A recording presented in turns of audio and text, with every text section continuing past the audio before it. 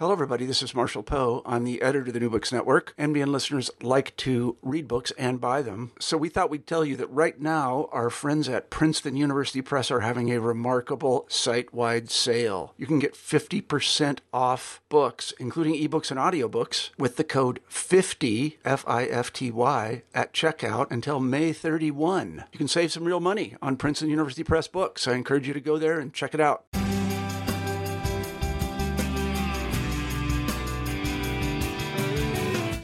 Welcome to New Books in Sociology, a channel on the New Books Network.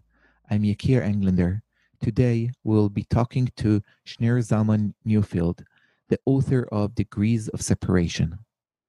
In the past months, many of us were introduced to the ultra-Orthodox Jewish community in the US by the Netflix show Unorthodox. Some of us also watched the painful documentary One of Us on Netflix too. The ultra-Orthodox Jewish community, and mostly the Hasidic community, which is one of the two main streams in ultra-Orthodox Jewish world, is an example of a community who decided to exist in the midst of Western secular society, but to lead a very different way of life. The community focuses on the questions of why we are alive, and what is the mission that humans, and more specifically Jews, has to fulfill in this life. The days of the community members are dedicated to study of the Jewish holy text, to charity and prayers. One of the unique elements in this community is that each and every act in life, from praying to cooking, putting clothes on, making love, or going to the bathroom, should be dedicated to their spiritual growth, and they doing it by having clear and exact ways how to do these actions according to the Jewish law, the halakha. Naturally, this unique way of living fit many of its members, but not all of them. Many of those who do not fit and sometimes even suffer will stay in the community and will lead their lives with compromises and even by lying to themselves and to the community. A few of them will have the courage to leave the community and to pay the price of their decision. In the next years after their decision to leave the community, they will be constantly running between narratives, between wishing to fit in Western society and knowing that probably it will never happen, since their past is part of who they are. I wonder if any of them will ever find peace in their hearts. Today we're hosting Dr. Shneur Zalman Neufeld to talk and learn about his book, Degrees of Separation, Identity Formation While Living Ultra-Orthodox Judaism, published at Temple University Press in 2020. Dr. Neufeld is an assistant professor of sociology in the Department of Social Sciences, Human Services and Criminal Justice in the Baruch of Manhattan Community College, City University of New York. So, Shneur Zalman, welcome to our show. Can you tell us a little bit about what brought you to decide to write this incredible book? Sure. So first of all, thanks so much for having me. And to get into your question, so for me, because my book is about people who grew up in the ultra-Orthodox Jewish community and then left, there's an obvious connection with my own life story. I grew up Lubavitch in the Hasidic community in Crown Heights, Brooklyn. And in my early 20s, I began to sort of move away from that community. And in part related to my process of going to college.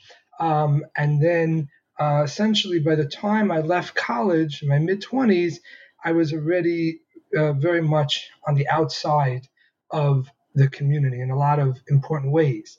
And then shortly after graduating from Brooklyn College, with my BA in psychology, I enrolled in the PhD program in sociology at NYU.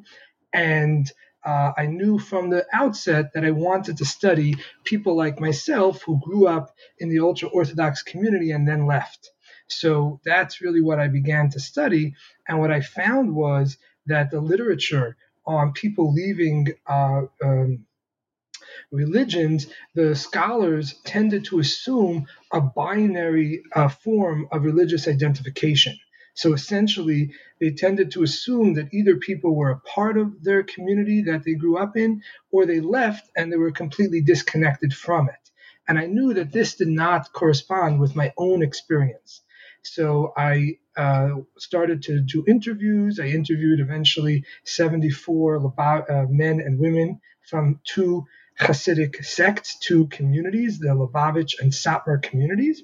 And I found that what many scholars, especially in sociology that I was looking at, that were talking about these issues, that what they were describing did not correspond with what my people I was interviewing had experienced either.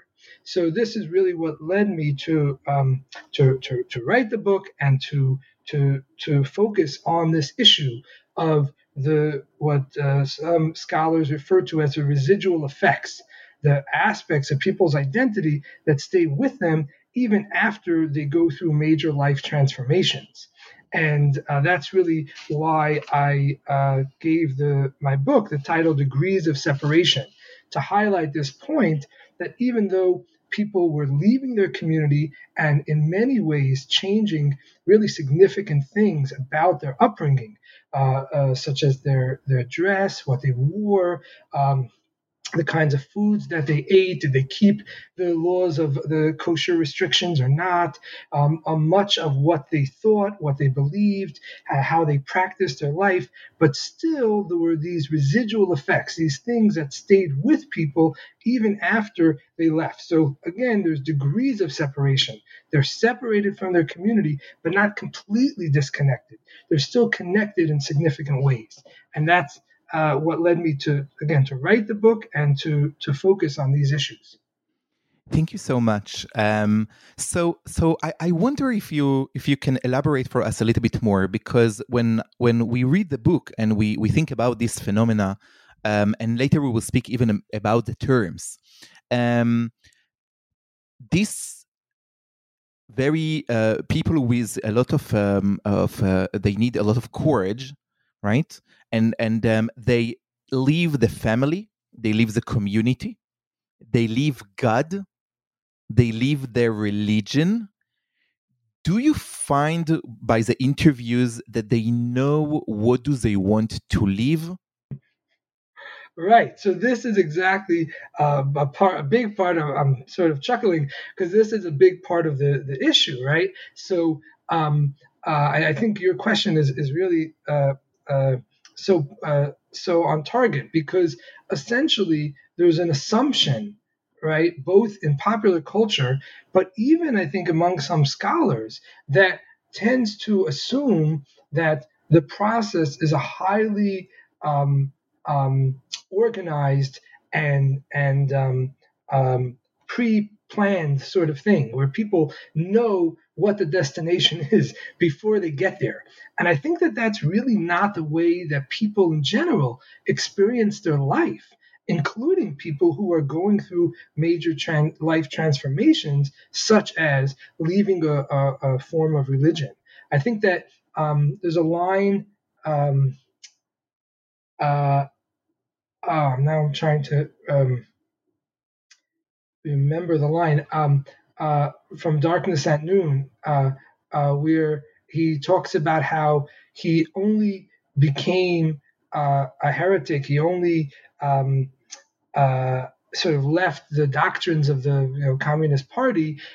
He only realized later that he had already done it, that it was something that sort of snuck up on him, that he didn't realize that it was becoming counter-revolutionary or whatever, And I think that that's really, it's interesting. It's not, in a sense, sort of explicitly central to my book, but I think undergirding all of it is really this kind of the sense that people don't know or don't plan their personal transformations in this kind of linear and logical way. That people go through life, they have experiences, they're exposed to different influences, and then they respond to those, and they calibrate their own thinking, their own behavior accordingly, and then gradually they sort of end up in a different place than than they started out, and maybe even a different place than they had intended. And I could speak on a personal note. I remember very distinctly early on in my career at Brooklyn College, I was standing in the bookstore at Brooklyn College, and a dear friend of mine from childhood, who also grew up Lubavitch, came in, and I was sort of shocked that he was there. And then it turned out we had both enrolled in Brooklyn College, and we started speaking, and we both had beards that were required by the Lubavitch community. And as we were talking, he made a comment like, "You'll see, by the end of college, your beard will be gone." And I said, "Chas v'shalom, God forbid. What are you talking about? This is not my plan. I'm not here to, quote unquote, go fry, to leave the Orthodox community. I'm here to become educated, whatever."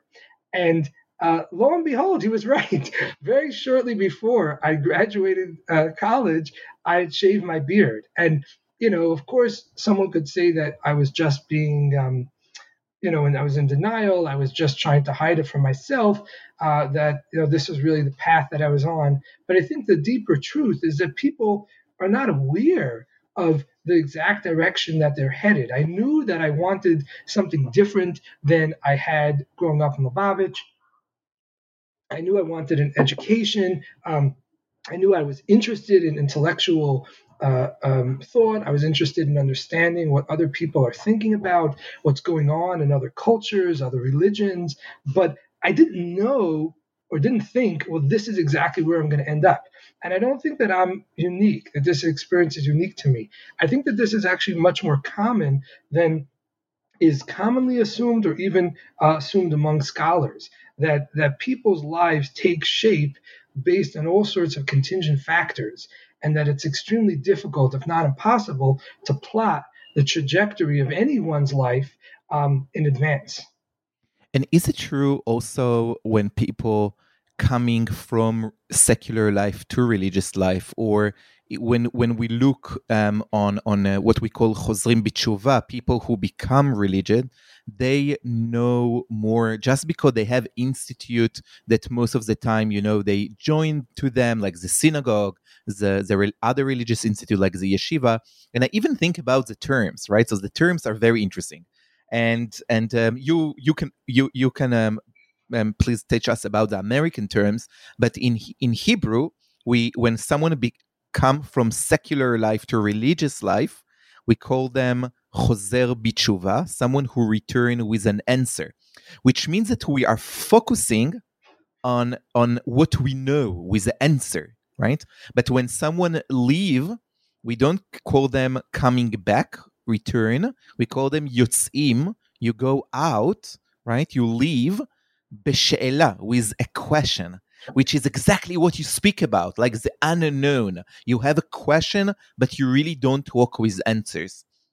So it's interesting because I interpret the terms slightly differently than what you described, and I think it relates to what we're talking about. That even the term yotzim b'she'ela, it's to my ears, it implies that the reason why people left is because they had questions. In other words, I would say that term itself is problematic because it privileges intellectual reasons for leaving.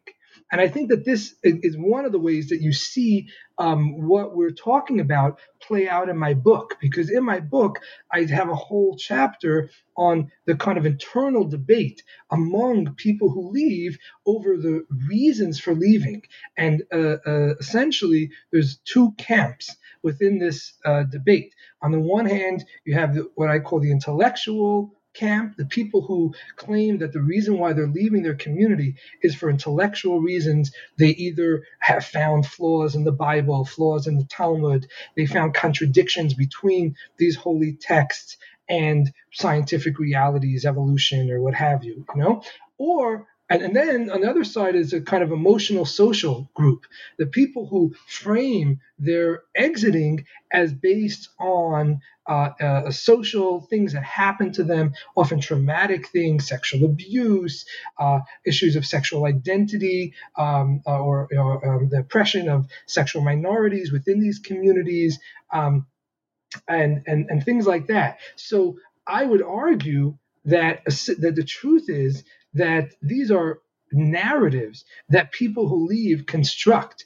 So they develop these narratives that prioritize or make central some aspect of their story. Again, either the intellectual argumentation that they were struggling with or the social kind of lived experience that they had in their community. But in fact, people are not just a heart or a mind. People have a heart, they have a mind, they have a body. All of these things are working simultaneously, if in complex ways. So I think that people in reality leave both for intellectual reasons and for social or emotional reasons. But again, within the population of people that leave, there's often this sense that you have to pick one. You have to choose. You're either on team A or team B.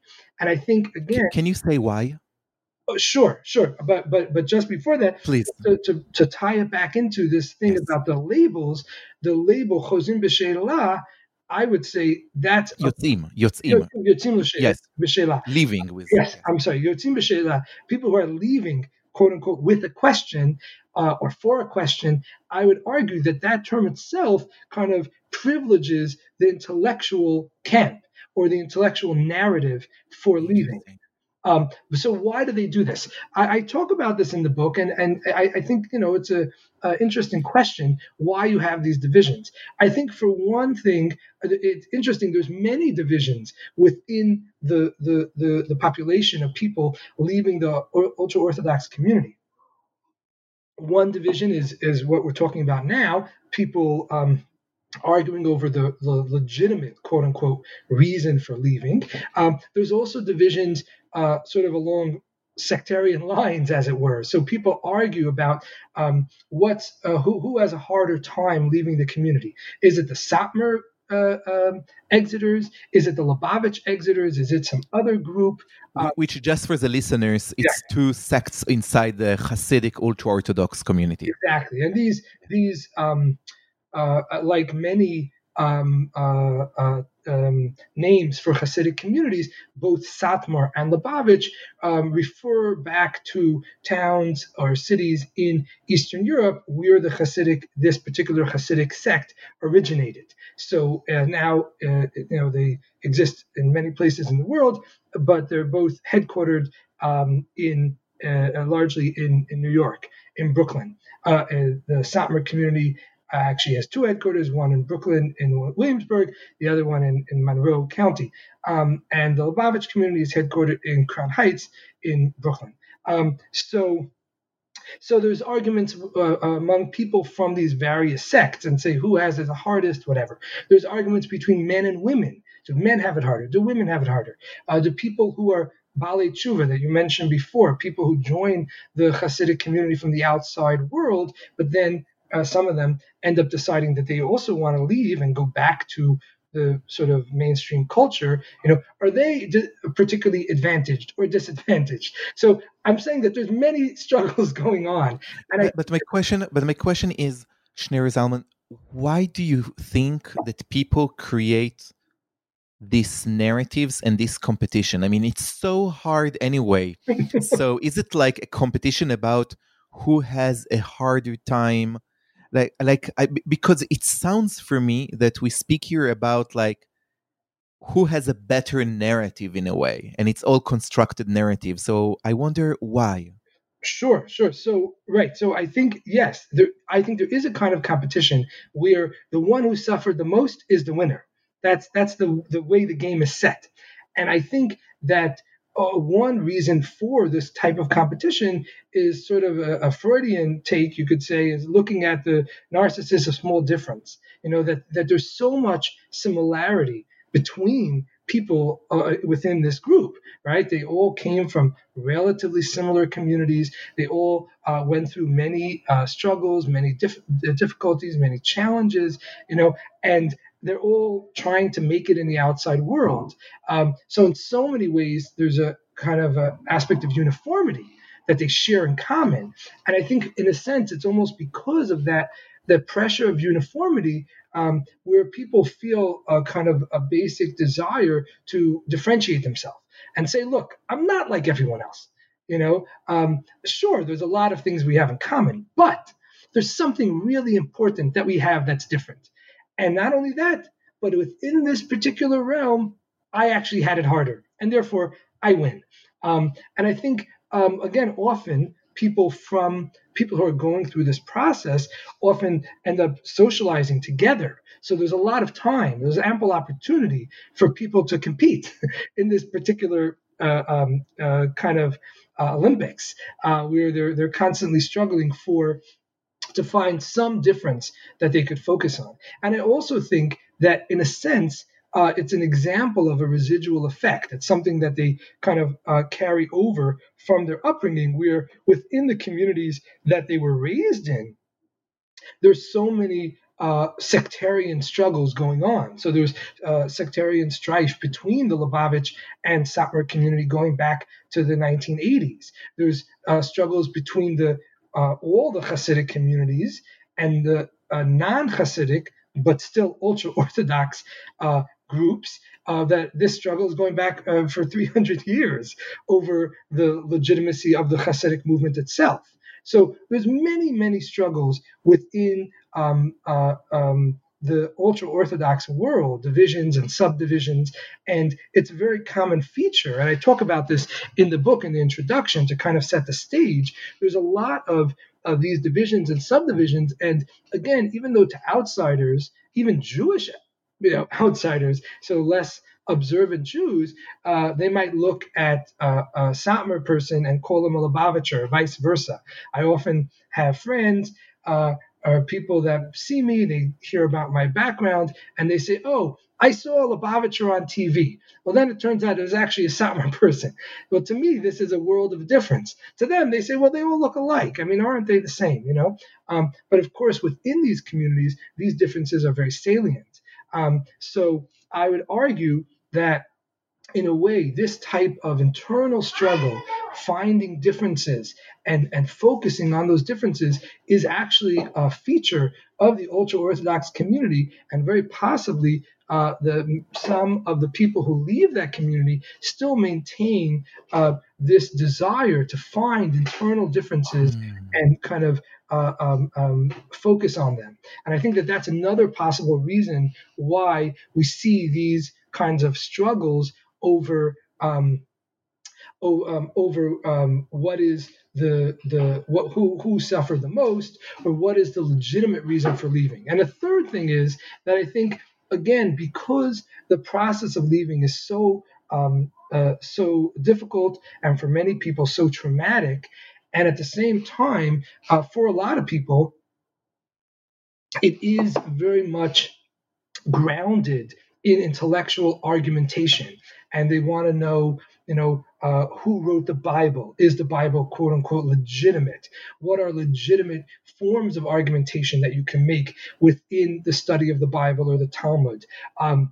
Are there scientific forms of analysis that are, quote unquote, legitimate to help illuminate these ancient texts, or what have you? So I think the issue of legitimacy, and especially the issue of legitimacy in terms of argumentation, is so central to the process of leaving itself, that I think it's not surprising that within the community of people leaving, they are very attuned to this issue of legitimacy. And as soon as someone starts to develop a narrative about their reason for leaving, people immediately say, wait a minute, is that a legitimate narrative? Is that a legitimate argument for leaving or not? So I think it's, in a sense, a kind of natural outgrowth of the focus among many people in the process of leaving, the focus on argumentation and legitimacy.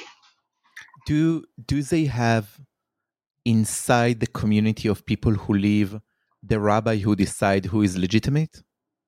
I'm sorry, say again? Do they have inside the community of people who decide to leave the ultra-Orthodox community kind of the rabbis, and I with quotation, like the people who tell the truth, like who is the real person who left the community and who is like more leaving the community and who is less. Right. No, I understand what you're saying. That's a good question. Are there authority figures within the Exeter community? And I think that and I'm sorry to so I'm thinking about because it's connected also to technical things. So I don't know about the American, but I know in the Israeli narrative, the Israeli story, there are two, three organizations who really support the people who leave the ultra-Orthodox community. But then there are the question, who is inside, to whom we support, because the money and the financial support is very limited. So they need to decide to whom we support and who we say, you know what, you didn't really left the ultra-Orthodox, you left only the modern Orthodox or things like that, and who we really support. Like, for example, in Israel, so we have people who didn't grow up at all with Hebrew.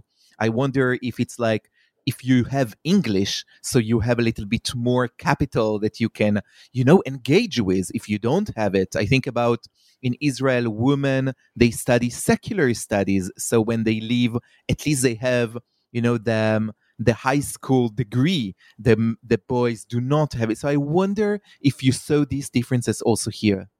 Right. So definitely some of the arguments that I was talking about before in terms of who has it worse, when either when they were inside or their process of leaving, some of it very much maps along the lines that you're indicating. So, for instance, people who are leaving only modern Orthodox, right, communities. So they presumably got a decent secular education, right? So it's clear that someone could say that they had an easier time integrating into the larger society because they already spoke the language and, learned at least the rudiments of math and science and so on.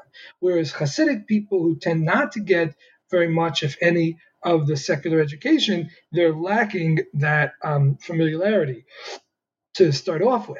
And then also women, yes, in America as well, Hasidic women tend to get much more secular education than Hasidic men. So these kinds of things exist here. And again, people certainly refer to them. But in terms of sort of authority figures within the Exeter community, there certainly are some famous people who have written memoirs, for instance, of their experience. I think that those are probably some of the most kind of well-known figures within this population. But it's interesting. On the one hand, some people really look up to them and they say, oh, those are models to emulate, or those are certainly people to really respect. Look how far they came. They wrote a memoir. They were so successful, and at the same time, for all sorts of psychological reasons, some people look at them as especially appropriate targets for abuse. Who do those people think they are? Do you think that they're really smarter than me or my friend sitting next to me? Do you think that they really understand the real questions? Did they get the real problems with the community, or did they only get the superficial parts? So you have that going on. And the same thing in America. We also have organization Footsteps, which is a New York-based NGO, and that tries to help people who are leaving the Orthodox community. And again, many people in this population are connected to the organization and really appreciate it. Some of them feel that this organization maybe even help save their life, that they were in a very difficult situation and they provided necessary support and services. At the same time, other people feel like either the organization doesn't go nearly far enough, or the organization is wrong-headed and they're not focusing on the important things. I mean, I think at the end of the day, we have to realize that we're talking about a population of people who are rebels. Like, by definition, they rebelled against the system that they grew up in. So it's not surprising that at least some of them are cantankerous, because these are people who, by definition, are very attuned to inconsistencies in institutions or in leadership figures. So they're especially prone to finding things that are not perfect about either individual kind of figures who leave the community, or even among organizations that are trying to help this population. Which is interesting, right? That in a way, because the ultra-Orthodox narrative speaks about perfection. It's like you have the rabbi who is a perfect figure, and you have the Torah, which is the truth.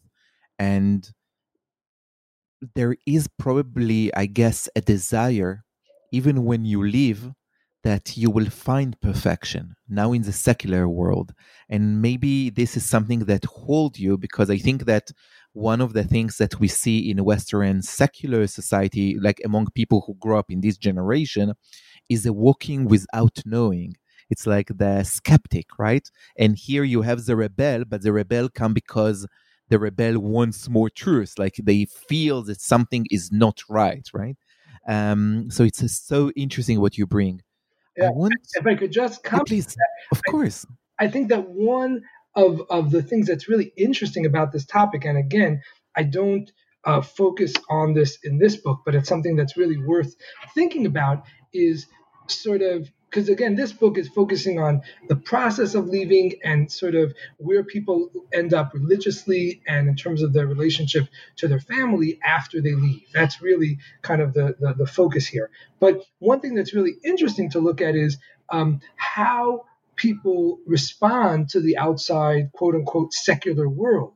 And I think that at least sometimes you hear that people who leave the ultra Orthodox community, even though maybe they're happy that they left, at the same time there are disappointments.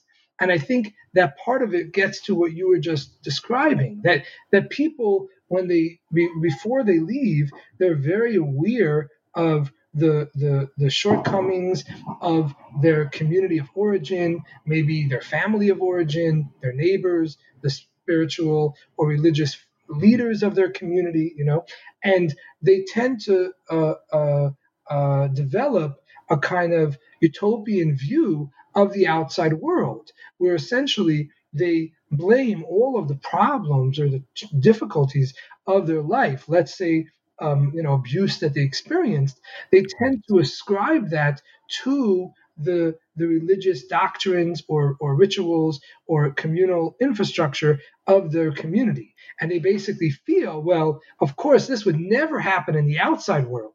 And it's for instance, one thing that Footsteps as an organization tried to look into a little bit was the issue of sexual abuse. So we know that some of the people who leave these communities experience horrific sexual abuse in the community. So it's not surprising that they might develop a narrative that says, well, these things happen in the Hasidic community because sexuality itself is such a taboo and people don't talk about it and people don't get sex education. So they're unaware of when they're being abused, or even if they are aware, there aren't the properly developed channels to report this abuse and stop it and so on, prevent it.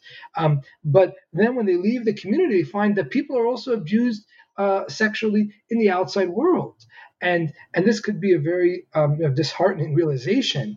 And then essentially people have to go through a process of recalibration to understand, well, even though there are these negative things in the outside secular world, I'm still glad that I left, but I really have to, make certain adjustments in my thinking and my behavior in order to confront the realities, the negative realities that still exist in the outside world.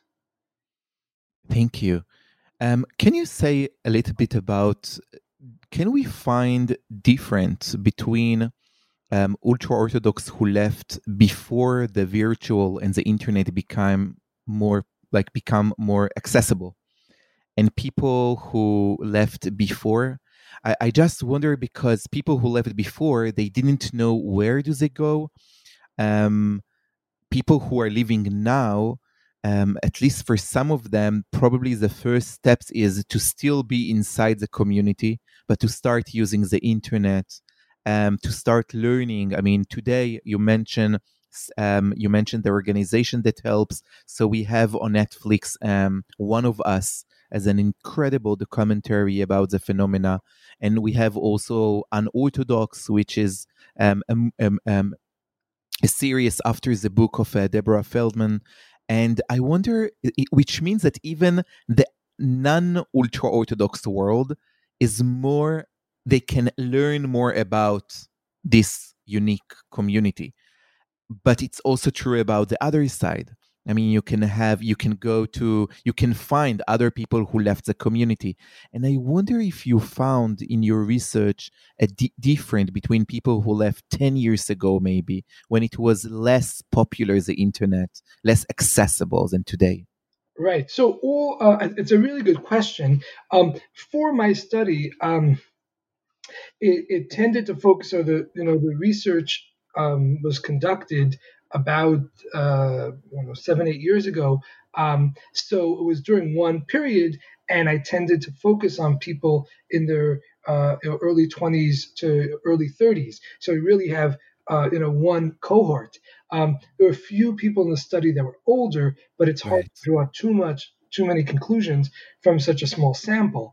But I definitely think that the internet plays a role, or could play a role in the process of leaving, and certainly people could find information, as you were saying, make social contacts, through the internet. At the same time, I think that, and that's that could be great, but at the same time, I think that so much of what is traumatic about the process of leaving has to do with things that go so deep that a simple Google search, is very hard to uncover. So people may know a lot of information. I mean, even think about a simple thing, so to speak, like college, right? People are thinking about attending college. So they could Google, they could find out, all sorts of basic information, how much it costs, what exams you have to take in order to get into the college or what have you. But it's very hard to know what the experience of going to college is like, especially for someone who left the ultra orthodox community and came from ultra orthodox world and has an ultra orthodox world view. I think it's very hard to really get at those kinds of issues, even with the aid of a smartphone, which is, as you know, forbidden within many of these communities, specifically because they're concerned that it allows people to be exposed to all sorts of outside influences that they're trying to keep at bay. But I think the point is that it does help in some ways, but I think a lot of the trauma and the challenges of leaving the ultra orthodox community are still, and the absence of certain kinds of information, I think, is still very much present, even with in the age of the digital age and the information superhighway. I wonder, when people think about leaving the community, the ultra orthodox community, we think about people who wish to be secular, or they want to leave the religion. I wonder if we have other cases which are the opposite. I met some of them in Israel, people who left the community because they wanted to be closer, not to the ultra Orthodox community, but they wanted to be closer to the divine, that they felt that the tools that they got inside the community do not give them the best ways, or they give them maybe in an incredible one way, but they feel that they need to find other ways. And then you meet them in interface dialogue places. You meet them finding the divine in secular, by art or music. Do we have them? Did you find? So I hear what you're saying, and I think that it's certainly possible that we have people that would frame their leaving in that way. I don't think, I can't think of a particular person I interviewed that described it like that, but I would say that some of the people, not all, but some of the people that leave are the most, or were the most sincere people in their community of origin. In other words, even though, again, within these communities of religious communities, ultra Orthodox communities, the assumption is that people who leave are bums. They're the lowlifes. They're the riffraff. They're people who were never serious about studying or never serious about piety. But the truth is that some of the people that leave are the exact opposite. They were the most sincere. They were the Rebbe's favorite students. They were the most pious. I mean, I spoke to some people who were taking on fasting in the community on their own kind of private fasting in order to reach higher spiritual heights.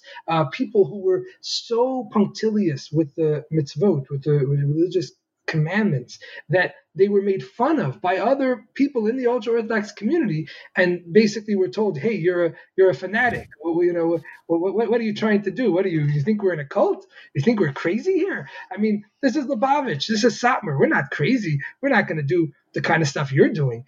So people that were truly committed to the principles of the community, and it's because they either found that the other people around them were not nearly as serious as they were, or they found some kind of intellectual or emotional disconnect with the community that caused them to leave. But in other words, they didn't leave because they, quote unquote, wanted to have a good time. They left because they felt disenchanted by the piety or the pursuit of piety within these communities. So in other words, they left because they felt that these communities failed on the precise yardstick that the community holds up as being so important, as being the thing, the avenue to connect them to the divine. So definitely there's some people like that. Again, it's certainly not all of them, but some people are very much within this model. Fascinating. So, Shner Zalman, I want to bring here an old Jewish text, a story, because the Hasidim, the ultra-Orthodox, they love stories. So there is a story in the Talmud, in the tractate which called Chagiga, about 4 top rabbis who decided to meet with the divine. One of them died, and I think about, let's first tell the story. One of them died, the second became crazy, the third lost, he became the other, this is his nickname, and the fourth, he came in peace and left in peace. What is fascinating for me in this story, I mean, there are many elements, is that 3 of the 4, we don't know their names. Because the first 2, the one who died and the one who became crazy, we call them in the name of their parent. We don't call them in their name, right? And the third one who lost his identity, he became the real rebel against the divine, and he said that there is more than one, which is the same in Judaism. He's called the other. And I'm thinking about the incredible stories and narratives that you bring in your book. We have those who commit suicide, and this is a phenomena that we all aware, right?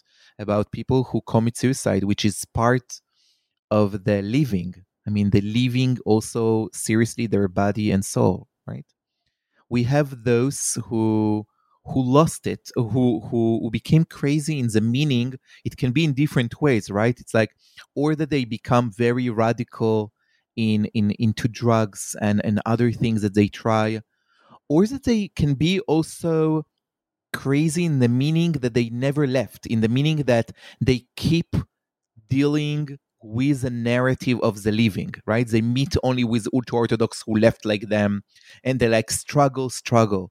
And then there are the ones who, and then there is the 2 others which are fascinating. One who come in peace and live with peace, which I wonder what changed in him.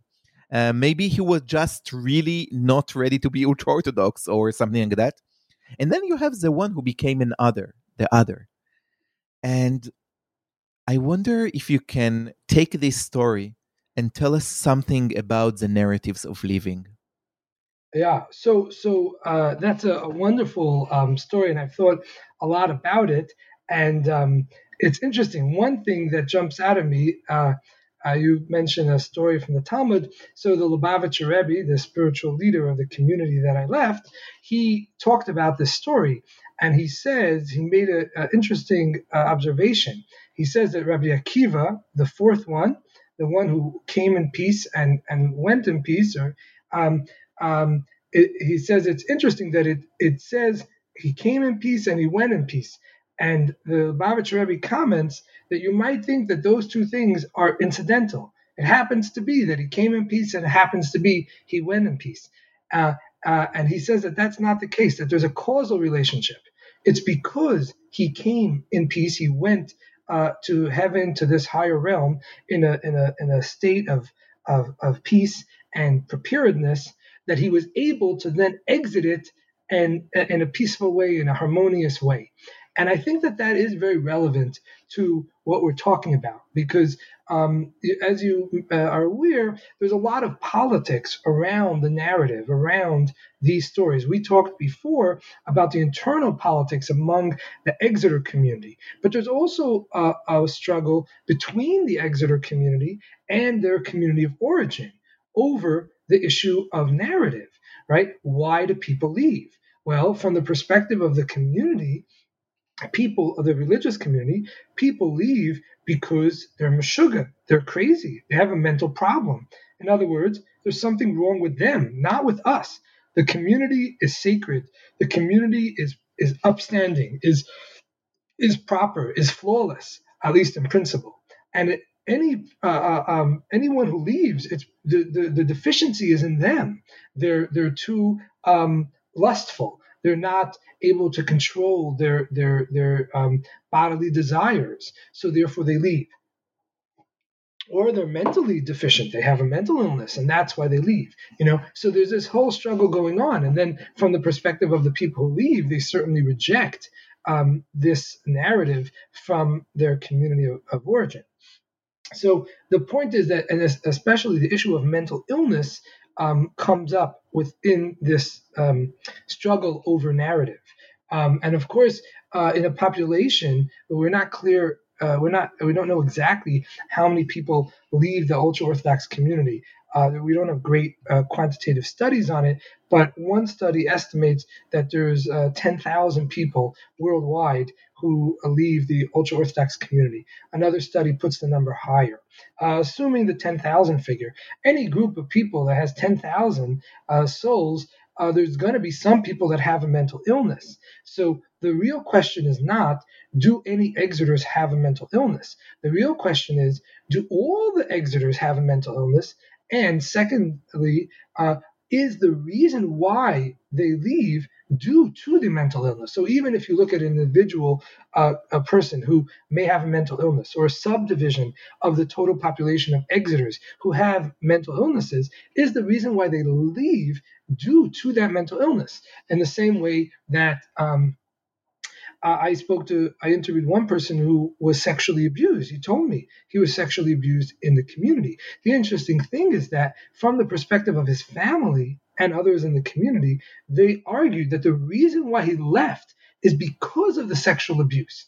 Whereas according to the person I interviewed, he said, yes, I was sexually abused. It was a very traumatic thing, but that's not the main reason, or even one of the really important reasons for why I left. There's all sorts of things that were going on in my life.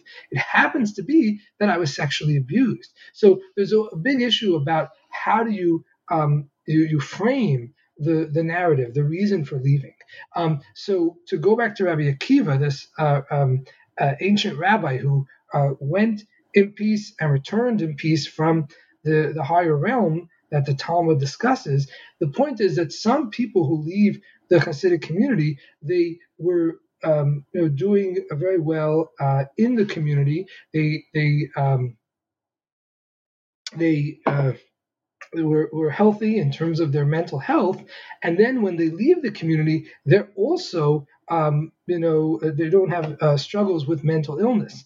Other people might have challenges within the community, and when they leave, they may continue to have challenges. But again, the way that the Hasidic community frames it is, well, the reason that they left is because of the mental illness, rather than saying there could be any number of reasons why the person left. It just happens to be that they also have a mental illness. So I think that the way that these narratives are framed is really important, and there's a big struggle between these community of origin, the community of origins of origin, and the people who are leaving them over how to frame the issue.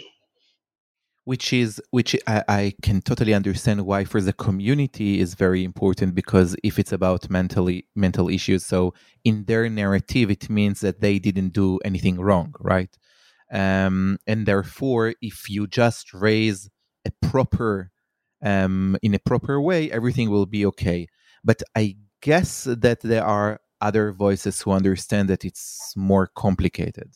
And I think about that because one of the fascinating things in your book is about the relationship between the people who left and the people who and their families. And one thing that surprised me, because maybe in Israel it's a bit different, is that many times in Israel, at least for a few years, there is a totally disconnection from the family towards the person for the child who left the community. And it sounds that here it's more gentle. There is a gentler dance. And then I wonder about like the narratives inside the family, because even if the community said that this child who left or this husband or wife who left, they have mental challenges, for the family, it's probably a different narrative because it's a family member. Right. So I did notice that within the scholarship that talks about people leaving in the Israeli context, it does seem like the communal response is harsher than it is in Israel. And you could think about something about the Israeli culture, and there might be a more sort of intense piety within the Israeli context compared to the American context. But there does seem to be sort of regional differences. At the same time, even within the American context, in the book, I talk about how the Lubavitch community, or the Satmar community rather, responds much more harshly to people leaving than the Lubavitch community. So even within the American context, we see variation in terms of just how repressive or harsh the response is. But among both communities that I look at, in general, people after they leave, even though initially when they leave there could be a kind of break with their family, but after a period, sort of like a cooling off period, they tend to build bridges and find some way to reconnect and to maintain family relations. Again, to go back to Rabbi Akiva, it depends what the status of the family relations or the family dynamic was pre-exit. That has a big influence on the kind of family dynamic post-exit. So right. Some of the people that I interviewed came from profoundly destabilized and dysfunctional families, where there really was abuse or neglect.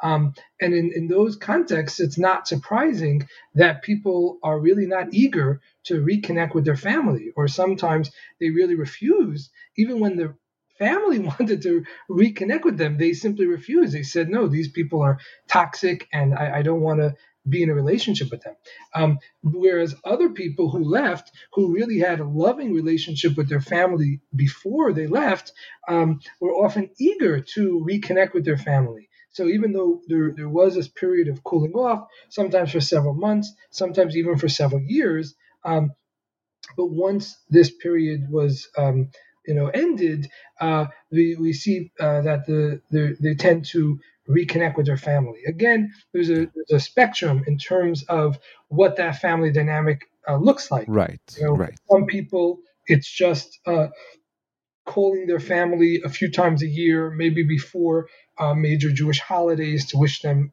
happy holidays. In some cases, people would visit their family a few times a year, again, often related to Jewish holidays, but these tended to be short visits, sort of awkward encounters, somewhat cold, or the reception. And in other cases, many other cases, there seemed to be genuine, closeness between the family and the person that left, and people might Right. often people might be really a part of their family's life, and they go to family celebrations, weddings, bar mitzvahs, and so on. They go to visit sort of on a regular Sunday. So there was a spectrum, but the main point is that there seemed to be a real effort on the part of the exiters, as well as on the part of their families, to try to reconnect and to try to have some kind of relationship, notwithstanding the vast religious and cultural differences between them. Thank you. So, Shneur Zalman, final question. And it's about the body. A person decides to leave the community. And my question is, can you tell us a little bit about the narratives of the bodies? And I will say, when I grew up in the ultra-Orthodox community, one of our rabbis, he said, I cannot promise that you will not sin. I can promise that you will not enjoy from that.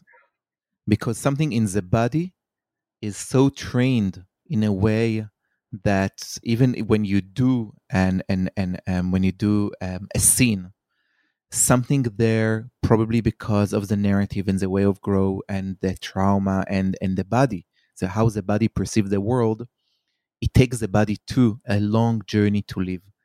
Can you tell us a little bit about the journey of the body in living? Sure. The first thing I have to say is that within Lubavitch, there's a famous saying: anyone who eats the kasha, the schwarze kasha, the black kasha that they had in the yeshiva in Lubavitch in Eastern Europe, by that they meant anyone who was sort of a part of the yeshiva will never enjoy this world again. So similar to what you were saying, you might indulge, but you won't enjoy. And so they have this kind of idea, and it's certainly true, that it takes a very long time for the body to learn even the things that the mind has already learned, in terms of the exiting process. So in the book, again, I focus on these residual effects. I look at both intellectual issues, things about people's attitudes and beliefs that stay with them from their community of origin, as well as behavioral things and bodily things that sort of stay with people. To take one example of the body, how this plays out, is the fact that we both of us speak with the hands all the time here in the... That the listeners can't see that, but that's right. That definitely.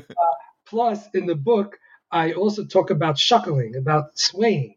So a bunch of the people I spoke to, especially men, told me that growing up, they spent so much time in the yeshiva study halls, sitting, reading the Talmud, and constantly swaying when they were reading it. And then they found, even when they left, even when they went to major universities, and they were studying secular things, when they were sitting in the library reading their books, they caught themselves shuckling, that they were still swaying over the text, but instead of a Talmud, it was a book of French philosophy. So yes, that's a kind of bodily ritual or bodily behavior, mannerism that stayed with them from their upbringing. But the thing that I was thinking of, which I talk about in the book, has to do with their relationship to pork. So when I interviewed the people in the book and I asked them, do they believe that God wrote the Torah? They said, oh, absolutely not. Well, do you believe that God exists? Well, maybe, maybe not. There's a diversity of opinions. Then I would say, well, do you keep kosher? Oh, absolutely not. We do not follow the strict kosher laws that we grew up with. I would say, okay, well, do you eat chazer? Do you eat pork? Do you eat pig? And suddenly, not everyone, but a lot of people said, no, that we don't do. We do a lot of things, but we don't do that. And I asked them, well, why not? I mean, if you don't follow the kosher dietary laws, what's holding you back from eating pork? And I remember one Lubavitch woman told me, well, I don't eat pork because pork is disgusting. And I said, pork is disgusting. I mean, millions of people, I don't know, billions of people around the world seem to enjoy it. What do you mean it's disgusting? And she said, no, you don't understand. I'm not saying that it taste-wise is disgusting. I'm saying personality-wise, pigs are disgusting, And then I realized that there was a kind of indoctrination that these people went through in their community where they were told that pigs are disgusting. Pigs are a disgusting animal. Pigs are not kosher. They're dirty. They're unclean. And therefore we don't eat them. And for a lot of these people, even when they left, even when they changed so many things about their lifestyle, there was a kind of psychosomatic effect on their body that they simply couldn't tolerate pig. In fact, one woman told me that she once ate pig by accident, even though she left the community. She was not Orthodox in her mind at all, and she ate little tiny pieces of pig, and then she actually went to the bathroom in the restaurant and tried to make herself throw up because she was just so disgusted by the notion that she had consumed pig. And I think that this is an example of, even though intellectually she can't really make a coherent argument that there's something wrong with pig, or that pig is actually more disgusting than cows or some other animal that she's used to eating. But the mere fact that she grew up, that her body was trained to not eat pig, suddenly it became very difficult, if not impossible, to turn that off. So I think there's a lot of ways in which people's bodies are much slower to respond to the changes that they're going through than their mind is. Shner Zalman Newfield, thank you for writing Degrees of Separation. It was a pleasure to have you here with us. Thank you so much for having me. Take care.